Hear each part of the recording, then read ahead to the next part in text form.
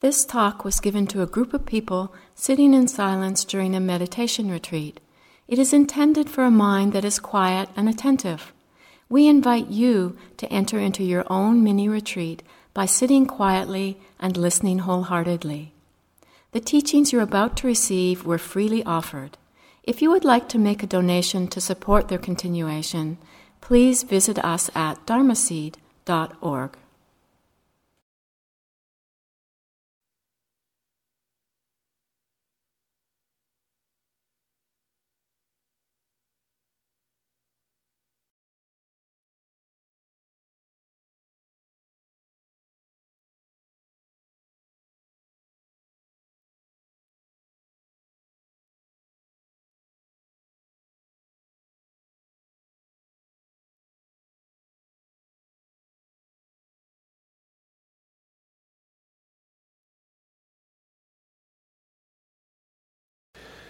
An unsurpassed, penetrating and perfect Dharma is rarely met with, even in 100,000 million kalpas. Having it to see and listen to remember and accept, I vow to taste the truth of the Tathagata's words.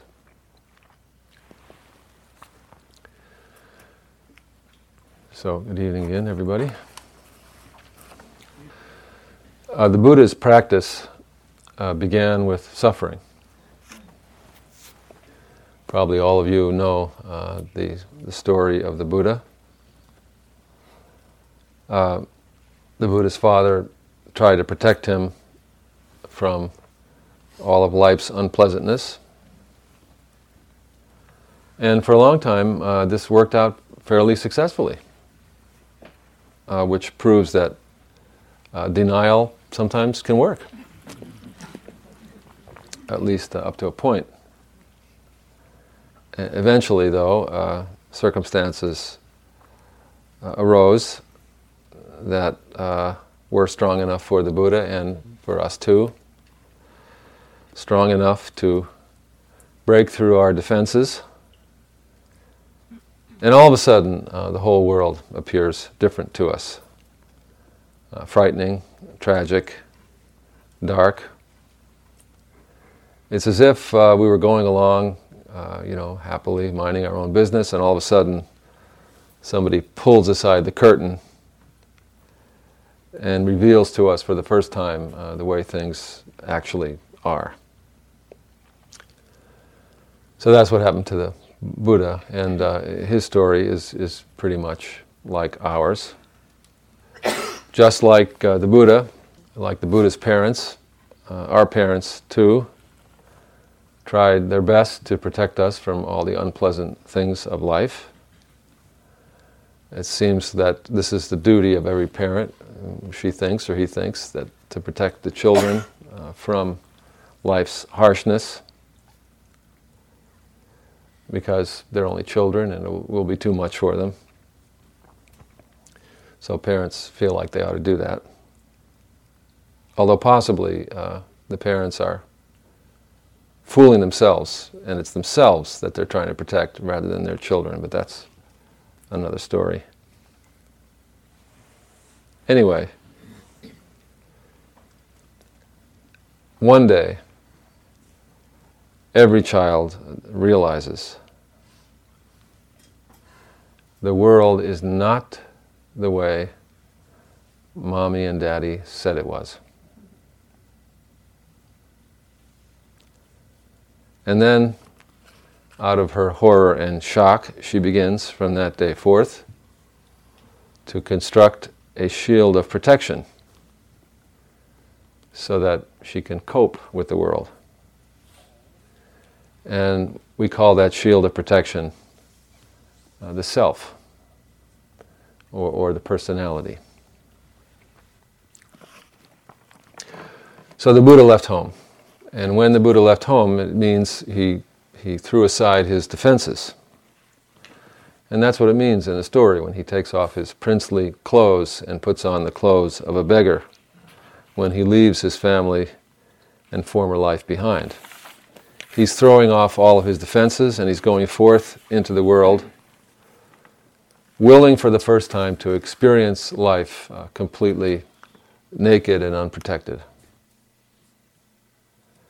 And in order to do this, he has to stop denying the reality of suffering, the thoroughness of suffering, and recognize that the very nature of conditioned existence is suffering.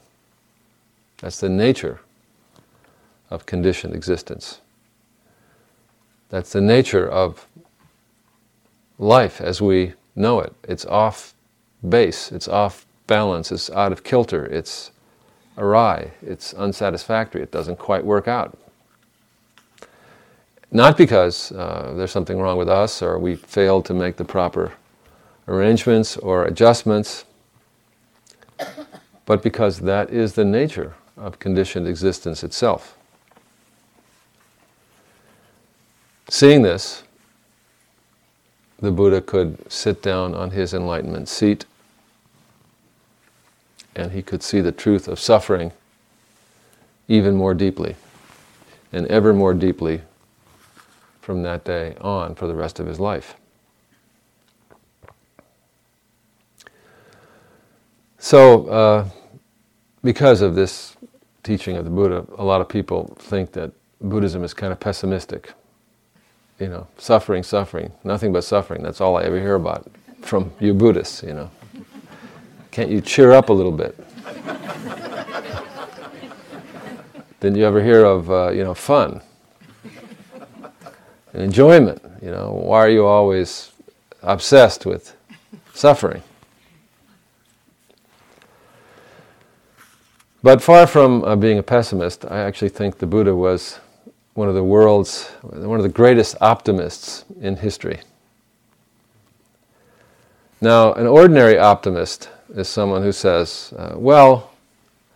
since you Buddhists pointed out, one does have to admit, and I have to admit, that yes, there are a lot of challenges and tragedies in life, it's true. But I'm an optimist and I would prefer to look on the bright side of things. That's a conventional optimist. But the Buddha's optimism goes beyond this.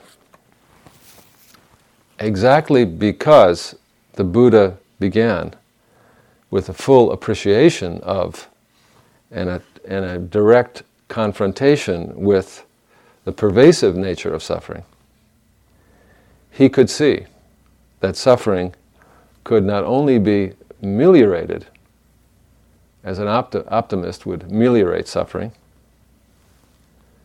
but that it could actually be completely overcome, and that a full and thoroughgoing happiness was possible.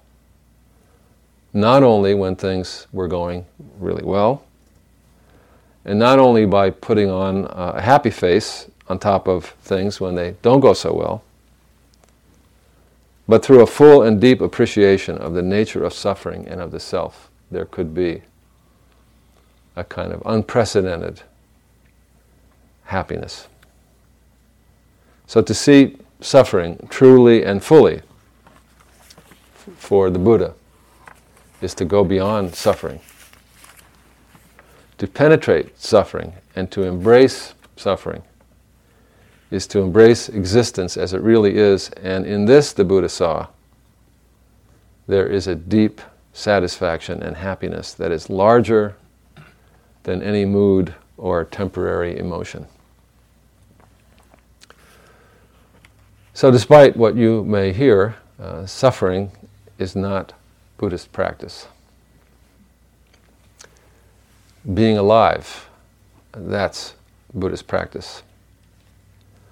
Meeting our living, honestly, realistically, with a full heart on each occasion. And appreciating completely each occasion, whether it's good or bad. We Buddhists are not fools. We know the difference between happiness and unhappiness. And like everybody, we prefer happiness. But if it's suffering that comes, then it's suffering that comes. And if it's happiness that comes, then it's happiness that comes. And either way, it is. And as such, because it is magnificent. It is awesome. And it will pass. And something else will come. So that's the spirit of our practice.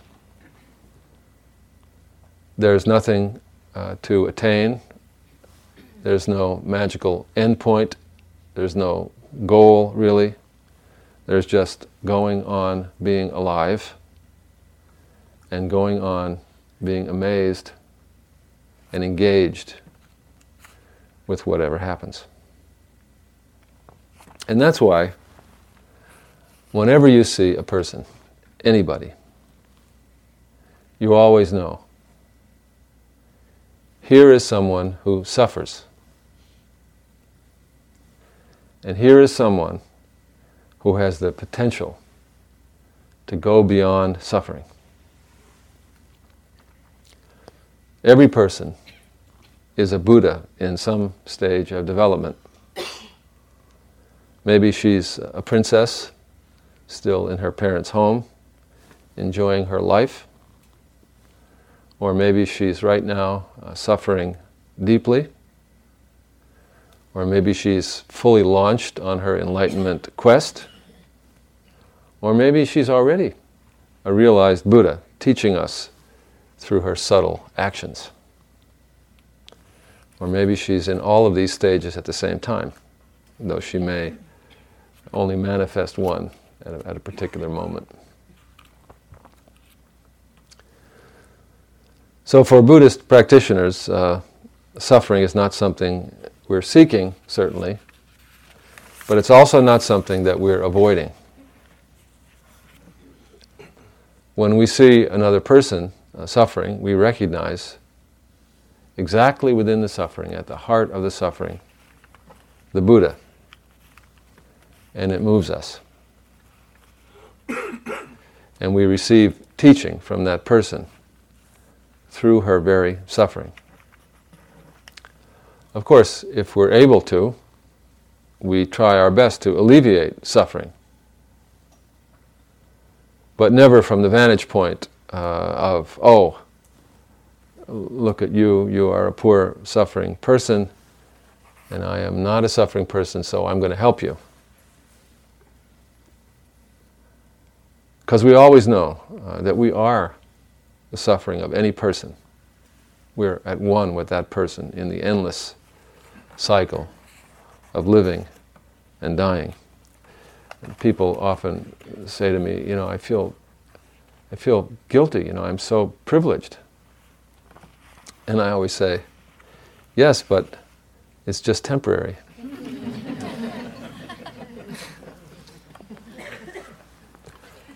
We're all in the same boat. One of the really shocking things that one discovers about life, an endless source of sorrow, is how much we hurt one another. So we all appreciate, the suffering of death, of sickness, old age, mudslides, hurricanes, earthquakes, fires, car accidents. And all of that is hard enough to bear, but it's really upsetting the way people, often unthinking, innocent people, possibly weak and out of control people, sometimes deeply disturbed, deranged people, how they hurt one another, how we hurt one another through our careless actions. And it's really shocking, to contemplate how much turmoil and suffering goes on in the world for that reason. That nobody escapes that. bad enough as it is, without that, and yet that accounts for so much suffering. And lately I've been thinking in particular about the suffering of women. It's one of the things that shocks me. In our day-to-day life, at least in our local culture, we might imagine, or at least men might imagine, that the suffering of women is not that great. But actually, women, just by being women, are victimized every day. Women are raped, beaten up, intimidated, sometimes by their husbands and boyfriends. Women are made to feel small, insignificant, unimportant. And even when this is not the case on a daily basis, the residue, of this from the past, I think resides somewhere in the heart of every woman. I have a cousin who is an important cancer researcher. And she gets invited all over the world to give scientific papers. And she's really respected scientist and praised for her work. She has a husband who's tremendously proud of her and really supportive of her in every way. A couple of months ago, she came to Palo Alto to give a paper there. They live in Israel. And so I drove down there to have dinner with her. I don't see her so often. And we had a nice dinner together. And we got to talking, and she told me something, I've known her all my life, literally. And she told me something I never heard before. She's maybe in her early 60s. She said, all this time, her whole life, her 3 brothers have never once asked her anything at all about her work. And every time she's with them, she tries to, say something about it. And she said they changed the subject because it's impossible for them to imagine that their sister, the only girl in a family of boys, could possibly be doing anything of significance. Now, in a way, we should be able to laugh at this because, clearly my cousin is a much smarter and aware person than any of her brothers. And she's doing fine, She has no problems. But, this really hurts her, even after all these years. And when she told it to me, she was in tears. And it seems as if no matter how hard she tries, no matter how much scientific renown she accumulates, maybe she'll even find the cure for cancer. But it won't ever, wipe away this old wound, and I don't think her brothers will ever change. But, like I say, this is a small thing. My cousin, like most of us in the room here, she's among the lucky ones. In other cultures around the world today, and in our own culture in the past, things were not as good as they are for us here and now.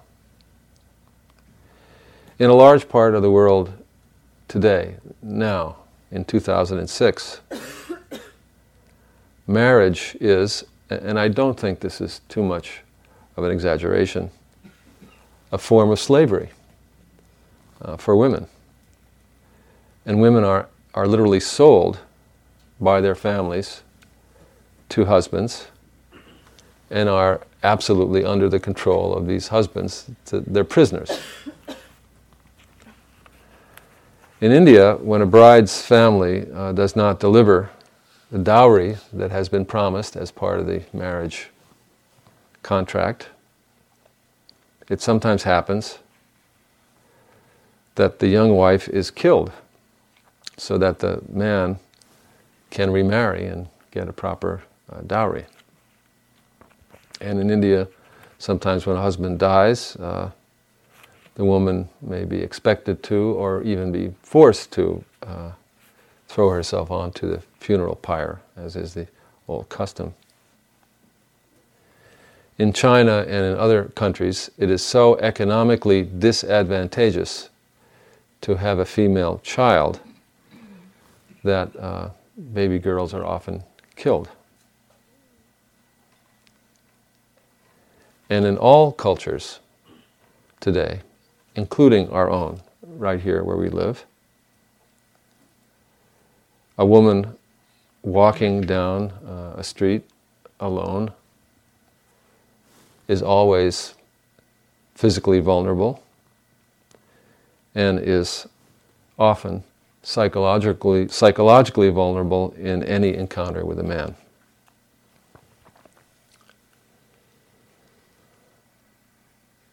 So a man who is reasonably kind and respectful of women may not notice or think about any of this. Probably not. So in a way, that man is not really noticing the actual experience of the women that he knows, that he thinks he knows really well. He doesn't actually see a big part of what her experience is. And I say that because this was certainly true of myself. And I'll tell you the story of what woke me up to this reality. Now, of course, who doesn't hear these stories? I'm sure that nothing that I've told you is news. Everybody knows these things. The men in the room as well as the women. And I certainly knew them too. But it's one thing to know something in your head and another thing to know it in your heart and in your guts. So I went along in my life, without particularly feeling these things until a certain incident happened. This happened when I was abbot of Zen Center, San Francisco Zen Center, and I was, as abbot, I would conduct interviews with students every morning. And one day, a young woman student who was a fairly new student came in to see me, and she sat down in front of me and began weeping. And I said, "What's the matter?" And she said, "Well, every morning in the chanting service, we chant the lineage. In Zen, we chant the names of all the teachers from the Buddha down to the present." And she said, and all those names, every single one of them, is a man, male name. There's not a single woman in the entire Zen lineage. Now, of course, I knew that.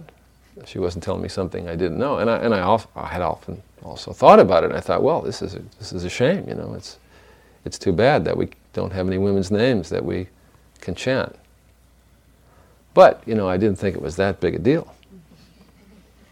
But to see this woman sitting in front of me and weeping over this, it really was like she shot an arrow right into my heart.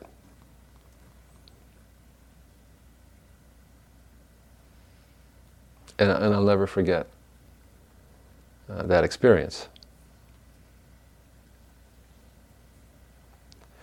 Because in that moment, I could feel all of a sudden, in my own feeling, the strong suffering of women, the endless sorrow of being left out, ignored, denied, disrespected, generation after generation after generation, for literally thousands of years. And women, are also beyond women. What I mean by that is that once we acknowledge the suffering of women and really feel it, we're also acknowledging all of those outside us and all that is within us that is in the same way, left out, ignored, denied, disrespected. And with that acknowledgement and acceptance of that, the real spiritual path begins.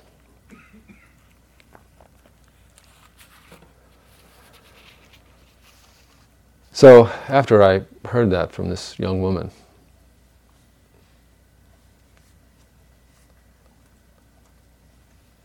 who she, by the way, only was there for a short time, Then she left very shortly after that, and I never saw her again. And I wonder if she really actually exists, or whether she was like a goddess that floated through just to teach me a lesson.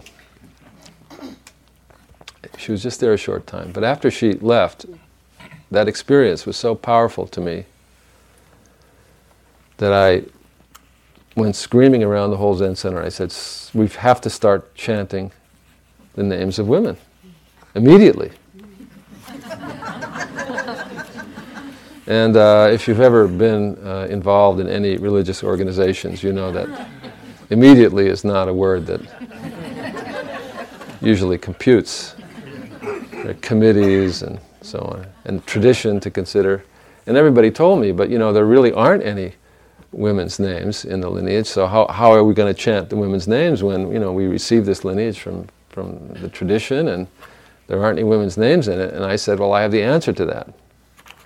And they said, what's the answer to that? I said, well, in the Buddha's time, there were a bunch of women who were ordained and were great adepts, and they were the first Buddhist women, and we should chant their names. And we know who they are. We have their names. There's a famous text in which their names are given, and poems written by them are translated, are recorded. But people said, but yes, but well, they're Buddhist, but they're not Zen, and this is a Zen lineage. I said, well, never mind.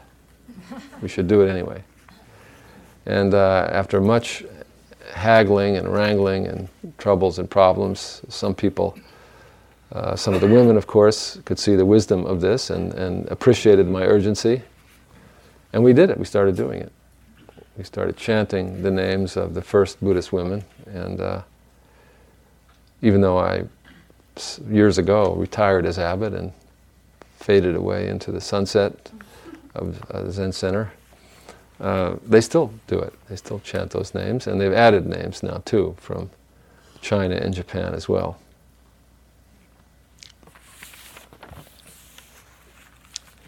So I thought that in the light of this, I would just read you a little bit of the first. This is a book which I really recommend, called The First Buddhist Women.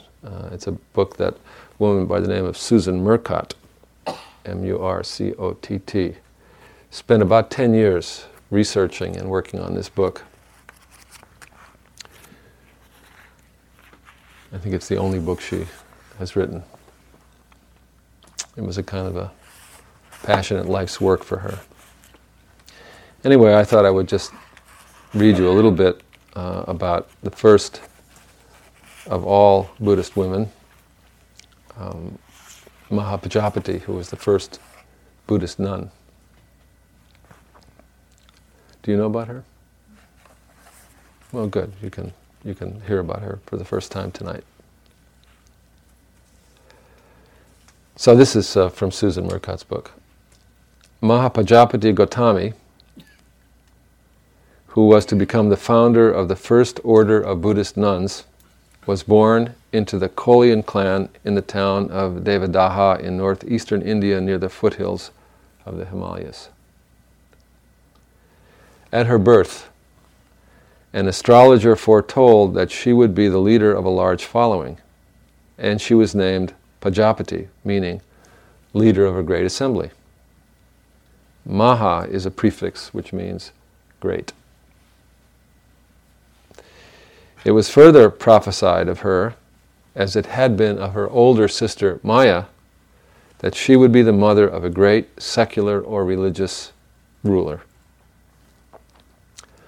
So Maha Pajapati and her sister Maya grew up, were both married to the chief of the Shakyan clan, Suddhodana, so they both had the same husband. And they lived with him in the capital town of Kapilavastu. If that name sounds familiar to you, Suddhodana, maybe it is, because this is the name of the Buddha's father, because Mahapajapati and Maya were married to the Buddha's father. So Maya was the first one to become pregnant. As was customary, Maya wanted to give birth in her family home, so when her time was near, she underwent the journey to Devadaha, and on the way she stopped in the Lumbini garden to rest and admire the flowering trees. When she raised her arm to pick a blossoming branch, she felt her initial labor pains and gave birth to her son under a tree. When they heard the news back home in Kapilavastu, Suddhodana and everyone else were overjoyed at the birth of a son, and the chief immediately called Asita, a famous seer, who declared that if the child remained at home, he would become a secular ruler, and if he left home, he would become a great religious leader. He would become the Buddha, which is what happened. But 7 days after she gave birth, Maya died. Neither history nor legend tells us why. But we don't really need to know why, and history and legend wouldn't tell you why, because to die in childbirth or soon after was one of the most common things in the world. So it doesn't require explanation as it would today.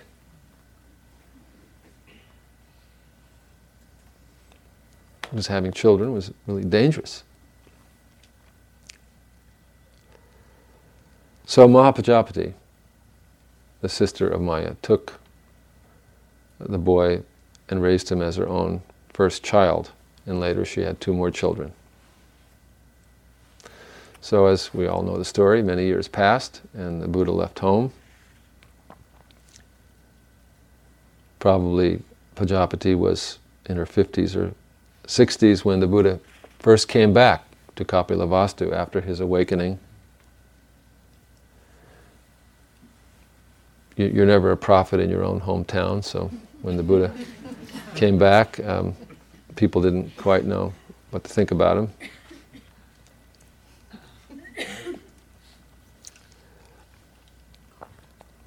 And the people of the clan were skeptical. But Mahapajapati welcomed him, and his father also did. And when the Buddha preached to them, both of them were so moved by his teachings that they became converts.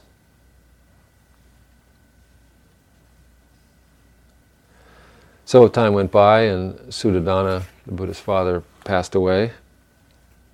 And little by little, the women of the community found themselves going to Mahapajapati for advice and guidance.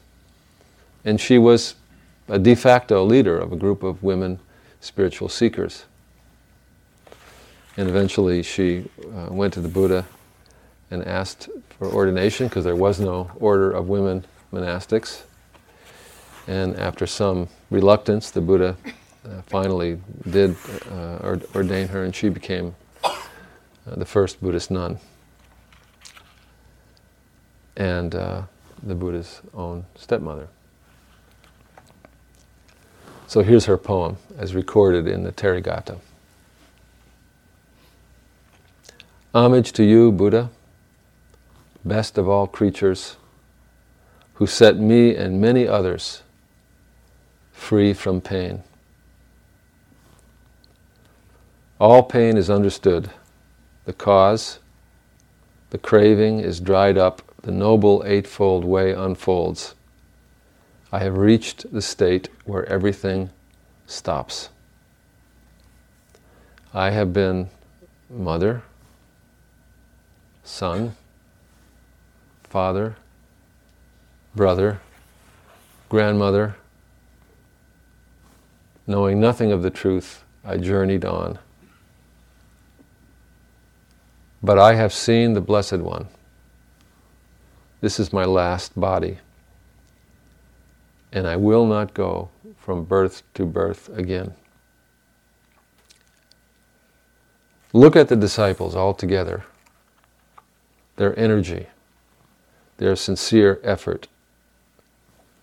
This is homage to the Buddhas. Maya gave birth to Gautama for the sake of us all.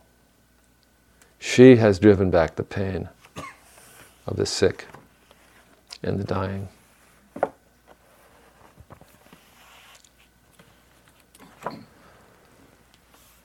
So, I want to bring all that I'm saying back to our ongoing work on the cushion. What does all this have to do with our meditation practice?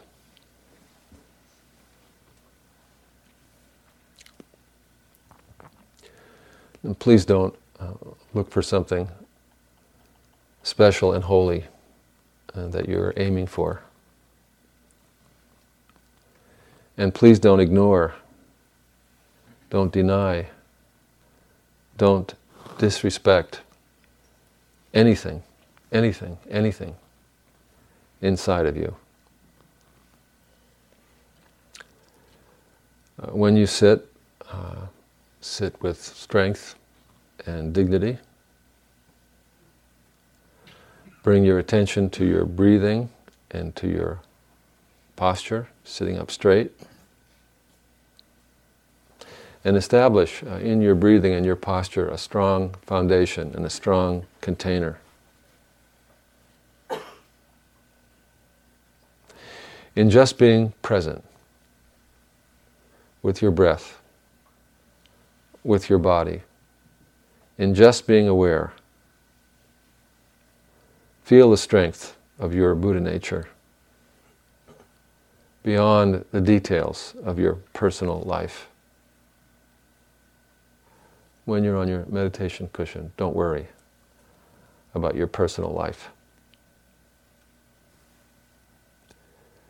And then, having established this strong awareness, this foundation, this container of awareness, sit with openness and generosity. Sit with an invitation. May whatever is within me,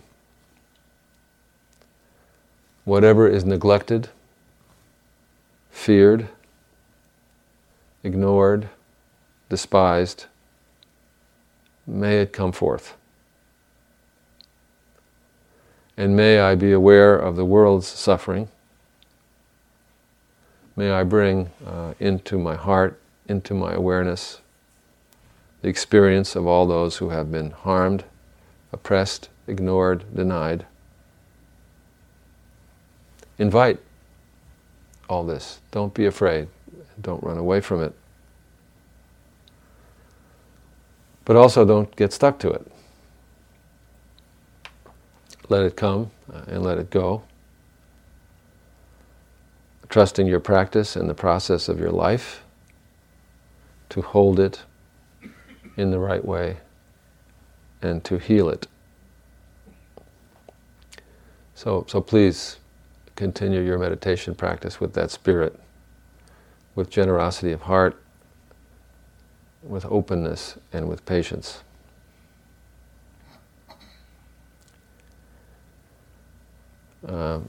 As probably everybody here knows, in a few hours tonight here in our own county,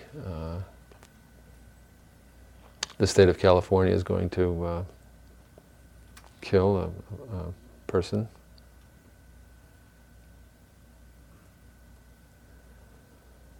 It's pretty awful, I think. It's not something we should gloss over or ignore. We need to sit with that and take it in and feel it, understand it.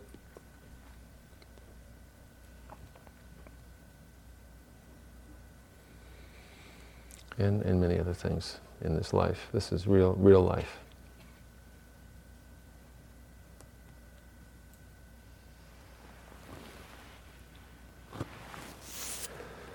Well, that's what I wanted to tell you tonight.